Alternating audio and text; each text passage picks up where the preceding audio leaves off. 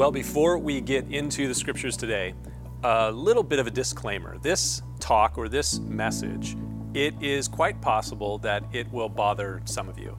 I guess you could say that what I'm giving right here is what you would call in this time a trigger warning.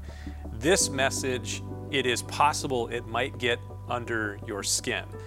It is possible that it might anger or frustrate you.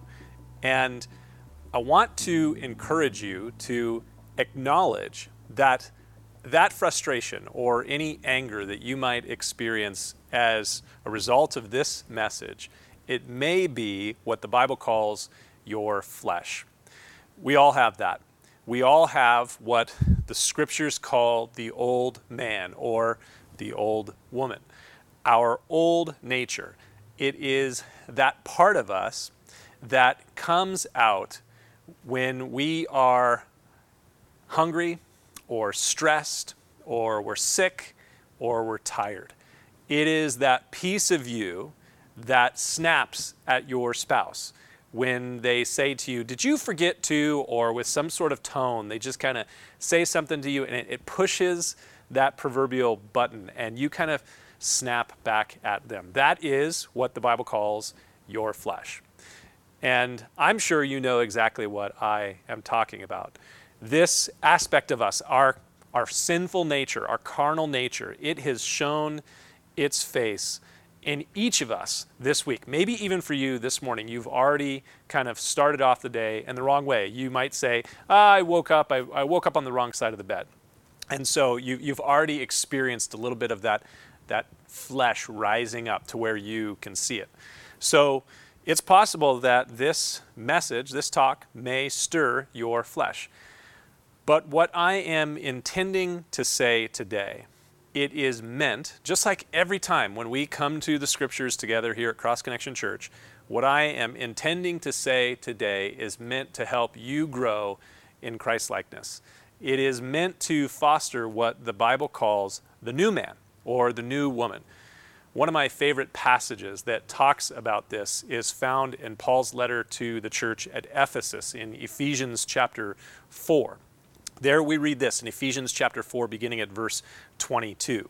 Put off concerning your former conduct the old man, which grows corrupt according to the deceitful lusts, and be renewed in the spirit of your mind, and that you put on the new man, which was created according to God in true righteousness and holiness. Now guess what? This whole process of putting off the old man and putting on the new man, my work as a pastor is very much meant to help you do this, to make this a reality in your life. Just before Paul says those words in Ephesians chapter 4, where he says, put off the old man and put on the new man, Paul says this, Ephesians chapter 4, beginning at verse 11. And Jesus gave some to be apostles, some prophets, some evangelists, some pastors and teachers. Why did he call some to be evangelists, pastors, teachers, apostles, prophets? For the equipping of the saints, for the work of the ministry, for the edifying or the building up of the body of Christ, until we all come to the unity of the faith, to the knowledge of the Son of God, to a perfect man. Note that in your Bible, to a perfect person, a mature person, to the measure of the stature of the fullness of Christ, that we should no longer be as children. My work and calling as a pastor is to help you to grow into mature, Christ-like men and women, to equip you to be obedient followers of Jesus. That's what it means to be a disciple, that you are an obedient follower of Jesus. So my calling as a pastor actually came from this passage in Ephesians chapter 4, verses 11 through 14, or right around that passage. I remember reading that when I was first asked to begin teaching the Bible more than 22 years ago. And I read those words that Jesus is the one who calls some to be pastors and teachers for the equipping of the saints, for the work of the ministry, for the building up of the body of Christ. So that's my calling, is to equip and enable you to be what God has called you to be, to grow into an obedient follower of Jesus. But let me let you in on something that I've observed in the last several months. The happenings, and I think you probably have seen this as well, the happenings of 2020 and 2021, they have in many ways brought out our flesh. They have caused that old nature, that carnality of us to come more to the surface so that we see it. It's more evident to us. It's more evident to those people who live with us or work with us. It's very, very clear. I'm sure you've noticed this. The happenings of 2020 and 2021 have been almost like gasoline, an accelerant poured out on some smoldering coals, the smoldering coals of our flesh, which maybe you as a follower of Jesus have been trying to suppress and trying to put out, but they're still there. They're still kind of lingering there under the surface. And then things like 2020, 2021, it's like an accelerant poured on that fresh oxygen breathed on those coals that have been suppressed for a long time. And so I would say you've probably noticed this. I've noticed this. I've noticed this in myself. We can be a little bit on edge.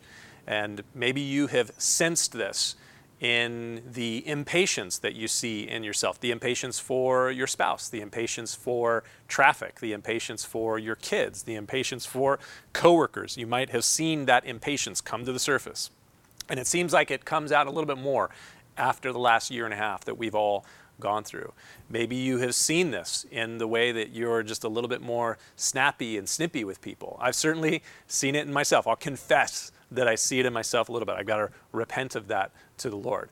So I said that this was going to be a little bit of a disclaimer. I'm giving this as a trigger warning so that you recognize that some of the things that I'm going to be saying in this message, they are not meant to kind of push your buttons, but they are meant to help us to see these things brought to the surface so that we can confess them and that we can grow in Christ-likeness. That's one of the things that I believe that God does in our lives. He allows us to go through what the Bible calls the testing of our faith. And as we go through trials, as we go through tests, that testing of our faith, James says in James chapter 1 that it produces patience. How does it produce patience? Well, it draws up the impatience. It draws up frustration. It draws up anger. It draws all this stuff to the surface, and we get to acknowledge, we get to see that it's there so that we can confess it to the Lord. And here is the great promise of the Scriptures, that as we confess our sins, our God is faithful, and He is just to forgive us of our sins and to cleanse us of all unrighteousness. So God wants to make us into a new creation. He wants us to be wholly and completely new. So we see that we're to put off the old man and to put on the new man in Ephesians chapter 4.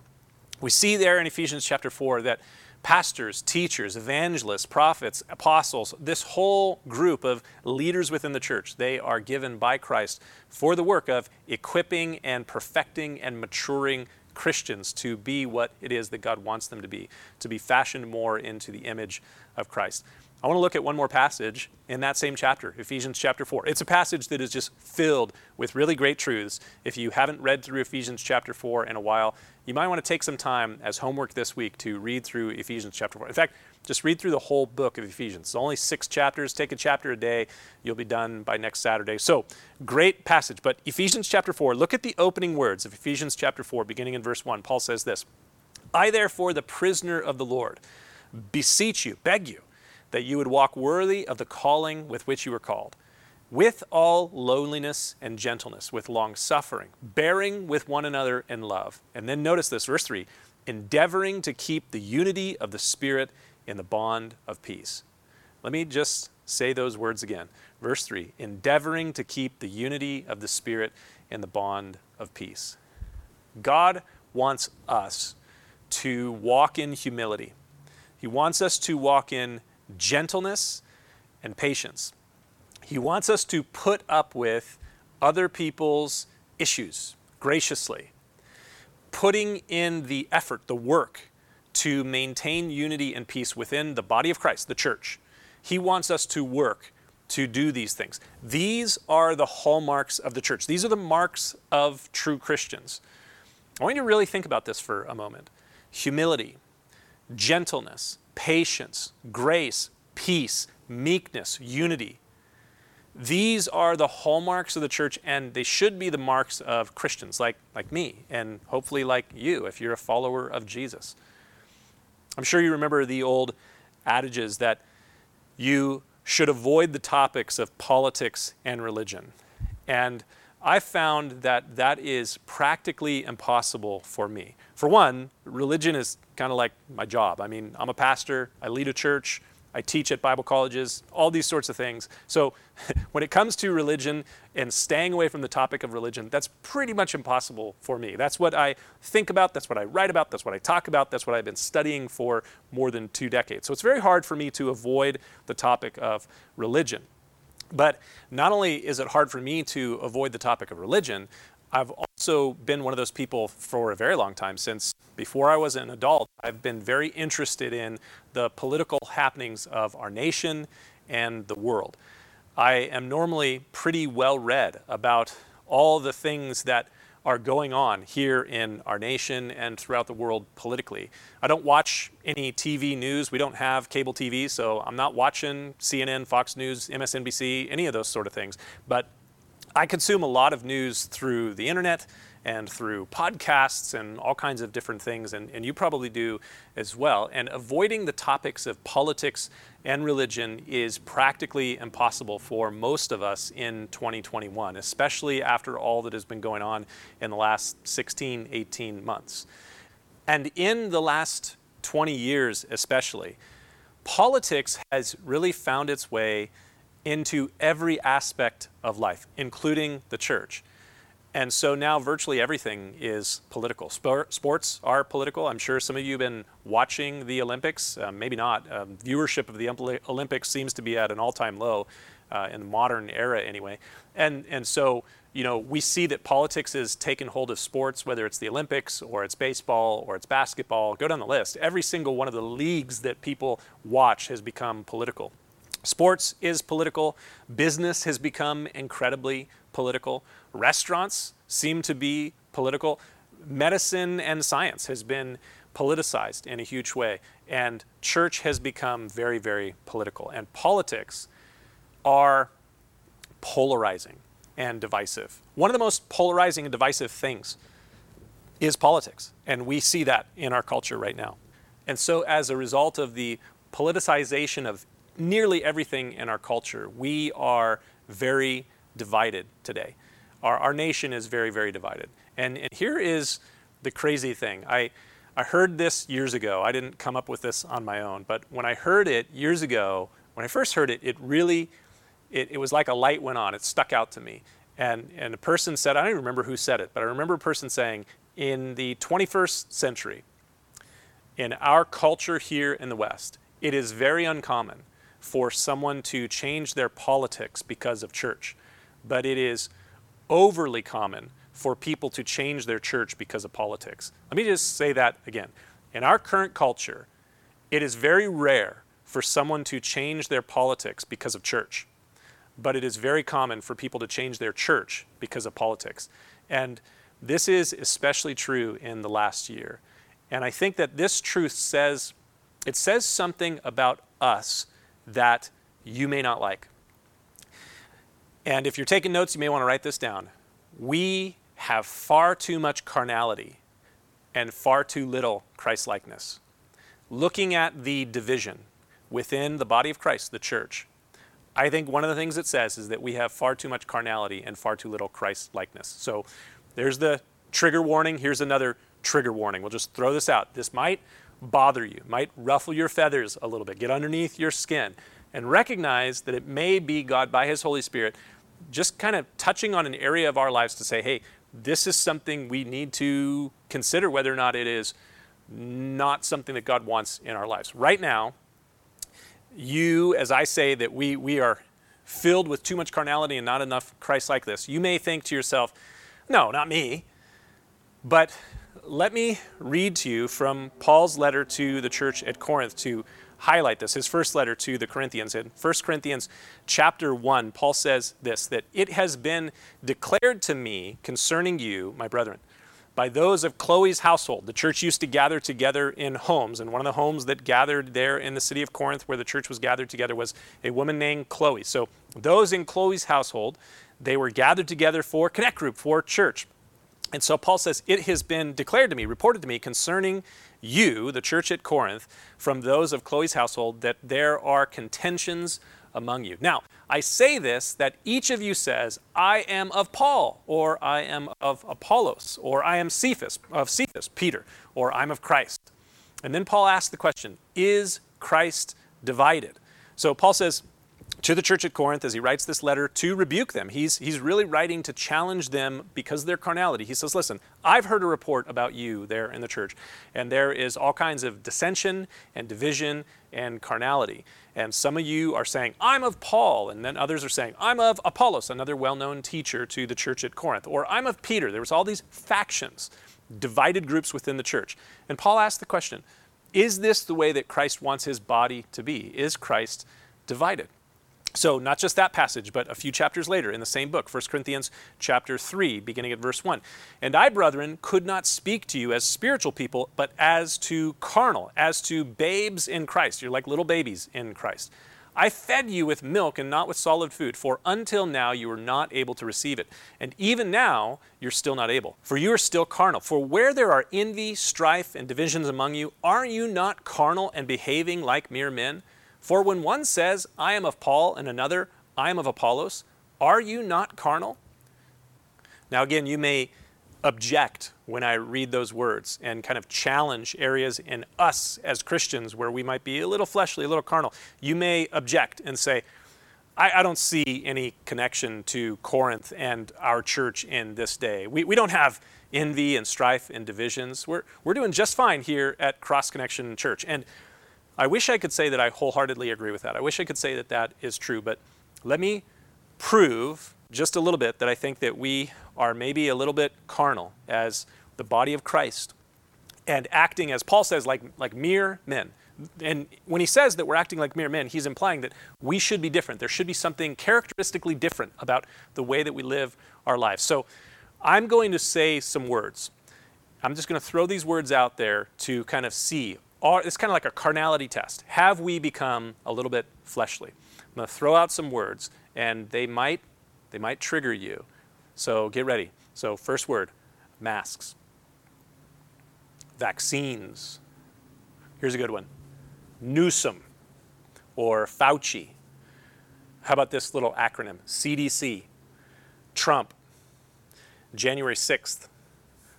Pelosi. Shutdowns. COVID. Now, those words, they have a way of kind of like ratcheting up our tension. And maybe even those words have a certain association. There's a certain image, there's a certain thought that comes to your mind when you hear those words. And the question is, are we not maybe a little bit more carnal than God would desire that we, his people, his church, the expression of Christ here in this world, that we're a little bit more carnal than we ought to be. Maybe that we are behaving like mere men and women. And God's desire is that we be not divided within the body, the church, by all of these things that divide the rest of the world. So God's desire is that we grow in Christ's likeness and we die to ourselves. Those are hard words for us because in our culture, we're constantly told to be yourself and like heighten yourself and build yourself and glorify yourself. And yet God's desire is that we grow in Christ's likeness and that we die to ourselves. There's a beautiful example of what this looks like in the gospel, specifically in the Gospel of John. The Gospel of John begins with the story of John the Baptist and the revelation of Jesus by John the Baptist. And then shortly after Jesus is revealed by John the Baptist, he says in John, I believe it's verse 29 of chapter 1, he says there, behold the Lamb of God who takes away the sin of the world. So John announces, here is the Messiah, you should follow him. And then shortly after Jesus is revealed by John the Baptist, everybody begins to follow after Jesus. Everyone was flocking to John the Baptist to hear him preach and to be baptized by him. And now they begin to follow Jesus. And some of John's most committed followers, some of John's disciples, they come to him, and it's recorded in John's Gospel, chapter 3, at the end of chapter 3 and verse 26. Some of John's disciples came to John and they say, Rabbi, teacher, he who was with you beyond the Jordan, to whom you have testified, behold, he is baptizing, and all are coming to him. Everybody's following him.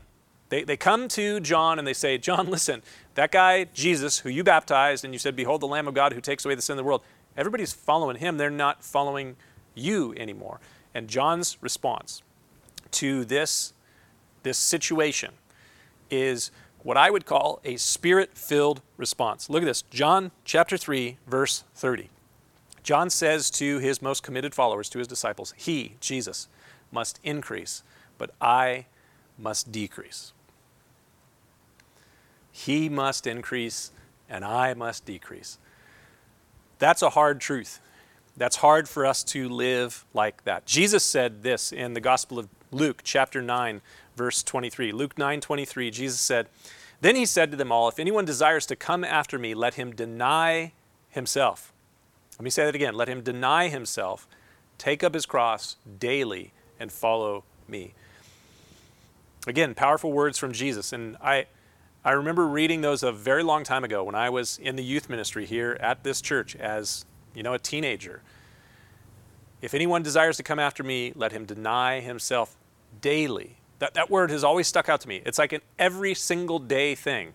The Apostle Paul would say, I die daily. Like every day, I have to put to death my flesh because it seems to get back up every single morning. In fact, I remember someone saying when I was in youth ministry, the flesh is the first thing to wake up every single day. That's definitely my experience. And we see our carnality, we see our flesh in that we are divided. We are a divided nation. I don't think anybody would disagree on that point. In fact, that may be one of the very few things that we agree upon is that we are a divided nation. And I'm sure you've noticed this. You see it maybe in your interactions with coworkers, or you see it in your interactions with other people on the campus, the school you go to. You might even see it with interactions with people within your own family. And I want to suggest to you that it's not getting better. It seems to be getting much worse. And there's a lot of things that leaders, cultural leaders within our society are doing to just amplify the division. And the division in our nation, the divisions, I shall say, within our nation, they are almost entirely political. And these divisions that are almost entirely political, they've found their way into the church. And I believe that the political divisions within the church, they reveal in a big way our carnality. They reveal that we are less Christ-like than we should be, which is a problem because the whole aim of apostles, prophets, evangelists, pastors, teachers, leaders within the church, the whole aim within the church is to equip the body of believers, the saints, for the work of the ministry, for the building up of the body of Christ, that we would all be united together and fashion more and more into the image of Christ, that we'd look more like Christ. And all of the divisions that have found their way into the church, they reveal the extent to which I would say we are carnal. Are you not carnal in this, in acting like mere women and men? And we are less Christ-like than we should be. Now, hopefully, that upsets you to hear me say that. It upsets me when I think about it because, as I said, I'm a pastor. And it is my calling to equip you to be more Christ-like. And it is my calling to not only equip you to be more Christ-like, but to be Christ-like, growing in Christ-likeness myself so that I can say to you, imitate me as I imitate Christ. That's been my aim for the longest time, that I can say to you, imitate me as I imitate Christ. And so when I look at my calling as a pastor to equip you for the work of the ministry, for the building up of the body of Christ, that we would be united together as one in Jesus Christ, there is a sense in which I feel as though, in some ways, I've dropped the ball in equipping the body of Christ that God has committed to me so that we would be united together as one and showing that to this world. Now, I know that there will be some, when they hear me say that you'll send me a text message, you'll send me an email, maybe if you see me here at the church, you'll stop me and you'll want to encourage me and tell me that, no, Pastor, you're doing a great job. And I truly do appreciate the encouragement. It does mean a lot to me, but I'm also aware of the facts. And I want to give you some of the facts that I think show that we are more divided than we ought to be. And these are facts just at a very local level. I'm not even going to cite facts and statistics for the state of California, the United States, the world. I just want to talk locally about this church community, Cross Connection Church, which I have had the joy and the privilege of leading and pastoring for, I guess, going on 13, 14 years. I don't remember at the moment, but 16 months ago, this church, Cross Connection Church, was about, 800 adults and kids. And on an average Sunday morning, when we would gather together for 3 services, there were about 625 adults and kids here for services. We had 3 services, and we were just about to add a 4th before COVID happened. Today, here we are, a new month, August 2021, most of the way through the summer. Today, when we gather here together on a Sunday morning, we're less than 300 people on a Sunday morning, adults and kids. We have another 150, 200 viewers that watch online, connect with us online. But we don't know the full stats of those of you that watch online. Is it just one person watching? Is it 2 or 3 people watching? We don't know if you watch just like 5 minutes of the service or the entire service. So what does it account for when we see those numbers? We don't really know. We're not able to connect with you in the same way that we would like to be able to connect as the church. We're called to connect with one another through the scriptures and through fellowship with one another, through prayer with one another, worship together, all these different ways. So that is the fact for this local church. And I want to suggest to you that is the fact not just for this local church, that we have dropped significantly and been divided, but that is true for 9 out of 10 other churches in our community and in our nation as well. The stats are very, very clear. A lot of people have been separated from their church, divided from their church.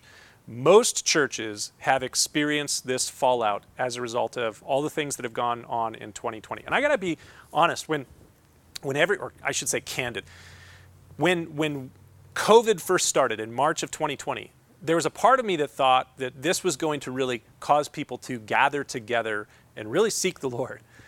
And when it became very political, then it started to push people away because politics is inherently divisive.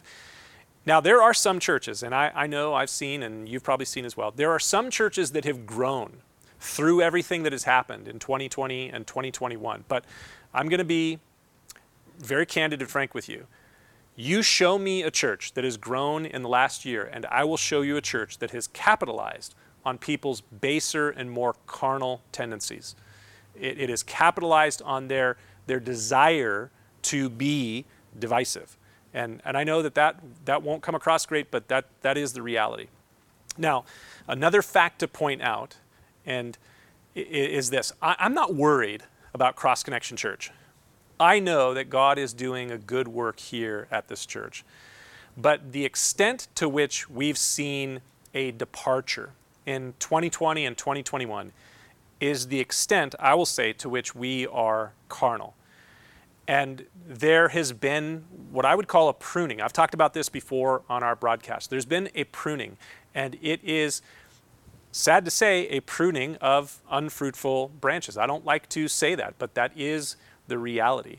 And this reality, it isn't entirely bad, because I do believe that the result of pruning is future fruitfulness. Because our growth and fruitfulness sometimes requires pruning. That's just a reality. Now, I'm not like a big farmer. I'm not a big, guy who takes care of orchards or anything like that. But I do know, with the limited understanding that I do have, that there has to be pruning. I remember when my wife and I, when we first bought our very first house back in 2008, in the backyard, virtually everything in the entire yard was dead because it was a foreclosure and the water hadn't been turned on, and so the yard was a complete mess. There was basically one thing in the yard that was still green. It was this giant grapevine, and it was growing all over the place. It looked really, really great. It had shoots going off like 20, 30 feet off into trees and all this sort of thing. But there was no fruit on it whatsoever. Beautiful vine, very lush and green, but no fruit. And so I talked with a friend, and he said, well, we're going to have to cut it back a whole bunch. And we cut that thing back to the point where it looked completely dead. And he said it's going to take some time for it to put out some new shoots. We'll need to direct it. We built a trellis. We did this whole thing. Like 2 or 3 years of us cutting this thing back in different ways and guiding it before finally, at one point, we got something like 40 pounds of grapes off this one vine. It was amazing. But our growth in fruitfulness, it sometimes requires pruning. Jesus said this in the Gospel of John chapter 15, a passage that maybe you've read before. It's a familiar passage. Jesus says, John chapter 15, verse 1, I am the true vine, and my Father is the vine dresser. Every branch in me that does not bear fruit, he, the vine dresser, takes away, he prunes. And every branch that bears fruit, he prunes, that it may be more fruitful. God's desire is that you and I would bear much fruit. That his church, Cross Connection Church, or the other churches in our community, that these churches would bear much fruit. And so as a result, we have been pruned.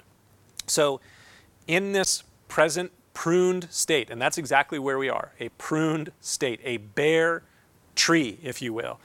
In this present pruned state, what do we need to do? What ought we do as a church so that we can fulfill the calling and the mission that God has given to us, the purpose for which He created His church, to reach this community, Escondido and San Marcos and Valley Center and Poway and Rancho Bernardo and Fallbrook and Bonsall and all these areas around us, Southern California, the nation, the world. What is it that we in this pruned state need to do so that we can fulfill the work that God has for us and be fruitful? I've been thinking a lot about this for the last several months, and very much about this over the last couple of weeks as I was on a vacation with my family. We did a huge driving loop. We drove up to visit some friends in Santa Barbara, and then we went up to Shasta, and then we went up to Bend, Oregon with some of my family, and then back down to Reno to visit my brother who lives there. And then we drove back this last week on Thursday night, finally got home. And during a lot of that time, I was driving and thinking a lot about these things. What do we need to do as Christians, as a church here at Cross Connection Church?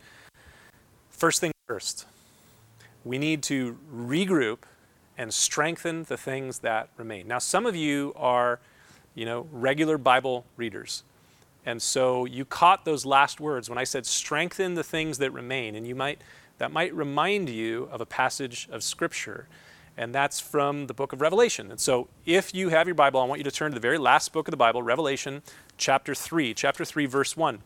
Now, in Revelation chapters 2 and 3, we have 7 letters from Jesus to 7 churches that were in Asia. The churches were in cities like Ephesus and Thyatira and Sardis and Philadelphia and Laodicea. So all these different churches in this area in Asia Minor, which is modern-day Western Turkey. And Jesus is giving a letter to each of these 7 churches. And in Revelation chapter 3, verse 1, we have the letter to the church at Sardis. We read this in Revelation 3, verse 1. And to the angel of the church at Sardis write.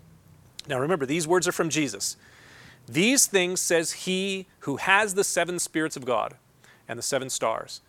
I know your works, He says to the church, that you have a name, that you are alive, but you are dead. Be watchful and strengthen the things which remain. There's those words.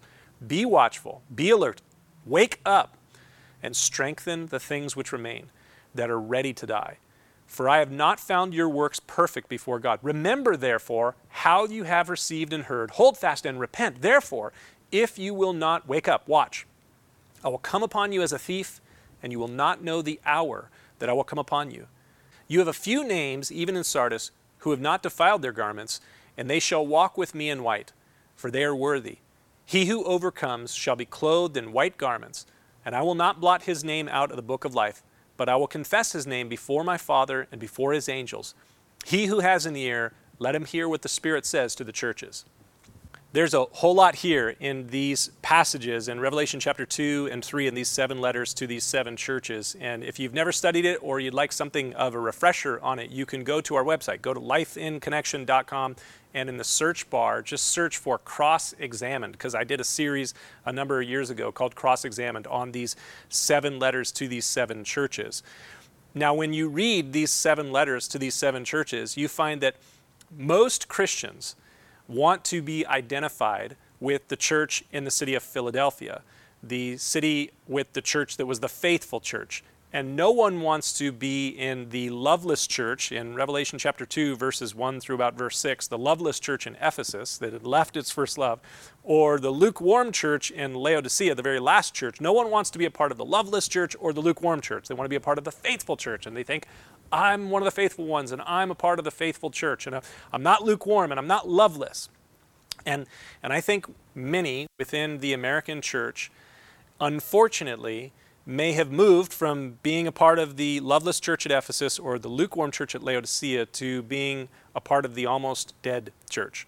The church at Sardis here in Revelation chapter 3, verse 1. Jesus says, You have a name that you're alive. You look really good that you're alive, but you are dead. It's like that vine that was in my backyard. You look at it and you go, man, it's shooting off vines all over the place. It's green, it's beautiful, but there's no fruit. Or like the fig tree that Jesus cursed in the Gospels when he came into Jerusalem. He sees there's a fig tree there and it looks lush and green, but as he starts to look, there's no fruit. And so Jesus would say to the church of Sardis, and I think Jesus would say to the church in America, not just Cross Connection Church, but the churches that make up the body of Christ, the church in America today or throughout the world, he would say, wake up, be watchful, be alert, and strengthen the things that are still alive that are about to die. Maybe there needs to be like some spiritual CPR or like a spiritual AED attached to the church to wake us up, that we would be awakened. And, there were the great awakenings of the church in the 17th and 18th century, and we need a great awakening of the church in our day. Unfortunately, there's been a great awakening of the church in the 21st century, and it's not been very good. It's actually caused incredible division within the body of Christ. Now, this certainly isn't the lowest point for the church in church history. I have studied church history a lot, very extensively, and the church is not going to die. When I say the church, I'm talking about the capital C church, all of the churches that comprise the body of Christ. It's not going to die. But there has been a pruning. There has been a winnowing, a purging of the chaff and the wheat. And there is a remnant that continues, and I hope that we are a part of that remnant that is fruitful. So the church is not going to die. Jesus said in Matthew chapter 16, the gates of hell will not prevail against his church. He will build his church, and it will continue until he calls his church to be with him and to rule and reign in his kingdom. So we look forward to that, and I'm optimistic about the future, just like Pastor Mark said in our vision last week. But let me share with you what I see are probably the most dangerous hazards for the church at this moment going forward. The most dangerous hazards for the church are not, note this, are not politicians and politics. The church has endured much worse politicians, politics, and political regimes throughout its history than what it is facing right now here in the United States of America. The most dangerous hazards for the church are not shutdowns and mask mandates. We actually have walked through those things in the last year and a half. We've gone through that sort of stuff. The most dangerous hazards for the church are not viruses and vaccines. This too shall pass. The church has gone through times of very challenging epidemics, pandemics, sicknesses, all these sorts of things. The most dangerous pitfall, note this, the most dangerous pitfalls for the church are internal debates, dissensions, divisions within the body of Christ. Over all other things, those are the most dangerous pitfalls. What is it that kills unity within the church and ultimately kills churches? It is when we divide on things and we start to cut one another off because the other person holds a different view or opinion than we do.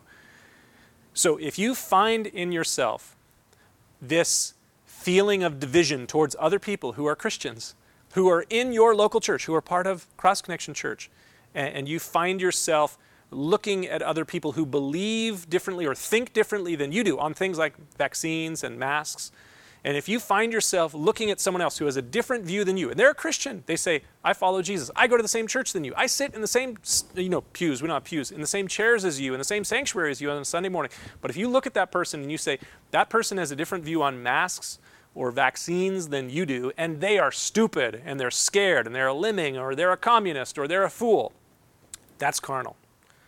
That's not Christ-like. You are slipping back into carnality, and you are a part of the divisiveness problem. If you think to yourself, people that get the vaccine are stupid or scared, remember that there are people who think if you don't get the vaccine, you're stupid and you're scared. And both of you may have your reasons for thinking the things that you think. You may have your reasons for saying, I got the vaccine, or I didn't get the vaccine. And you may look at the person who thinks differently than you and think, well, they're only doing that because they haven't studied, they haven't done any research, or they're just scared of the virus, or they're just scared of the vaccine. Just remember that that person who is saved by Christ, they have a different view than you. And if you've received the vaccine, I'm going to assume that you did so because you did some level of risk-benefit analysis and you decided that I think this is best for me. And if you decided not to get the vaccine to this point, then I'm going to assume the best that you've done so by doing some level of risk-benefit analysis. And you did the calculus and you decided that, well, this is the best thing for me to do for myself or for my family, whatever it is. You made those decisions as you thought about those things. And we need to be careful that we not point out and label other people and say, that person is anathema. They need to be cut off because they're a heretic on a political issue or a medical issue. Has nothing to do with a biblical issue. Pretty much every single person that has been cut off from our church, that has cut themselves off, notice this, cut themselves off from our church or other churches in our community over the last 16, 18 months, they have done so not because of a biblical reason. They try to mask it in a biblical reason, but it's really for a political reason. And I want to highlight, as I kind of wrap this up today, a passage that maybe you've read before in Paul's letter to the Romans, Romans chapter 14, not Romans chapter 13. I know that's caused problems for people this whole season.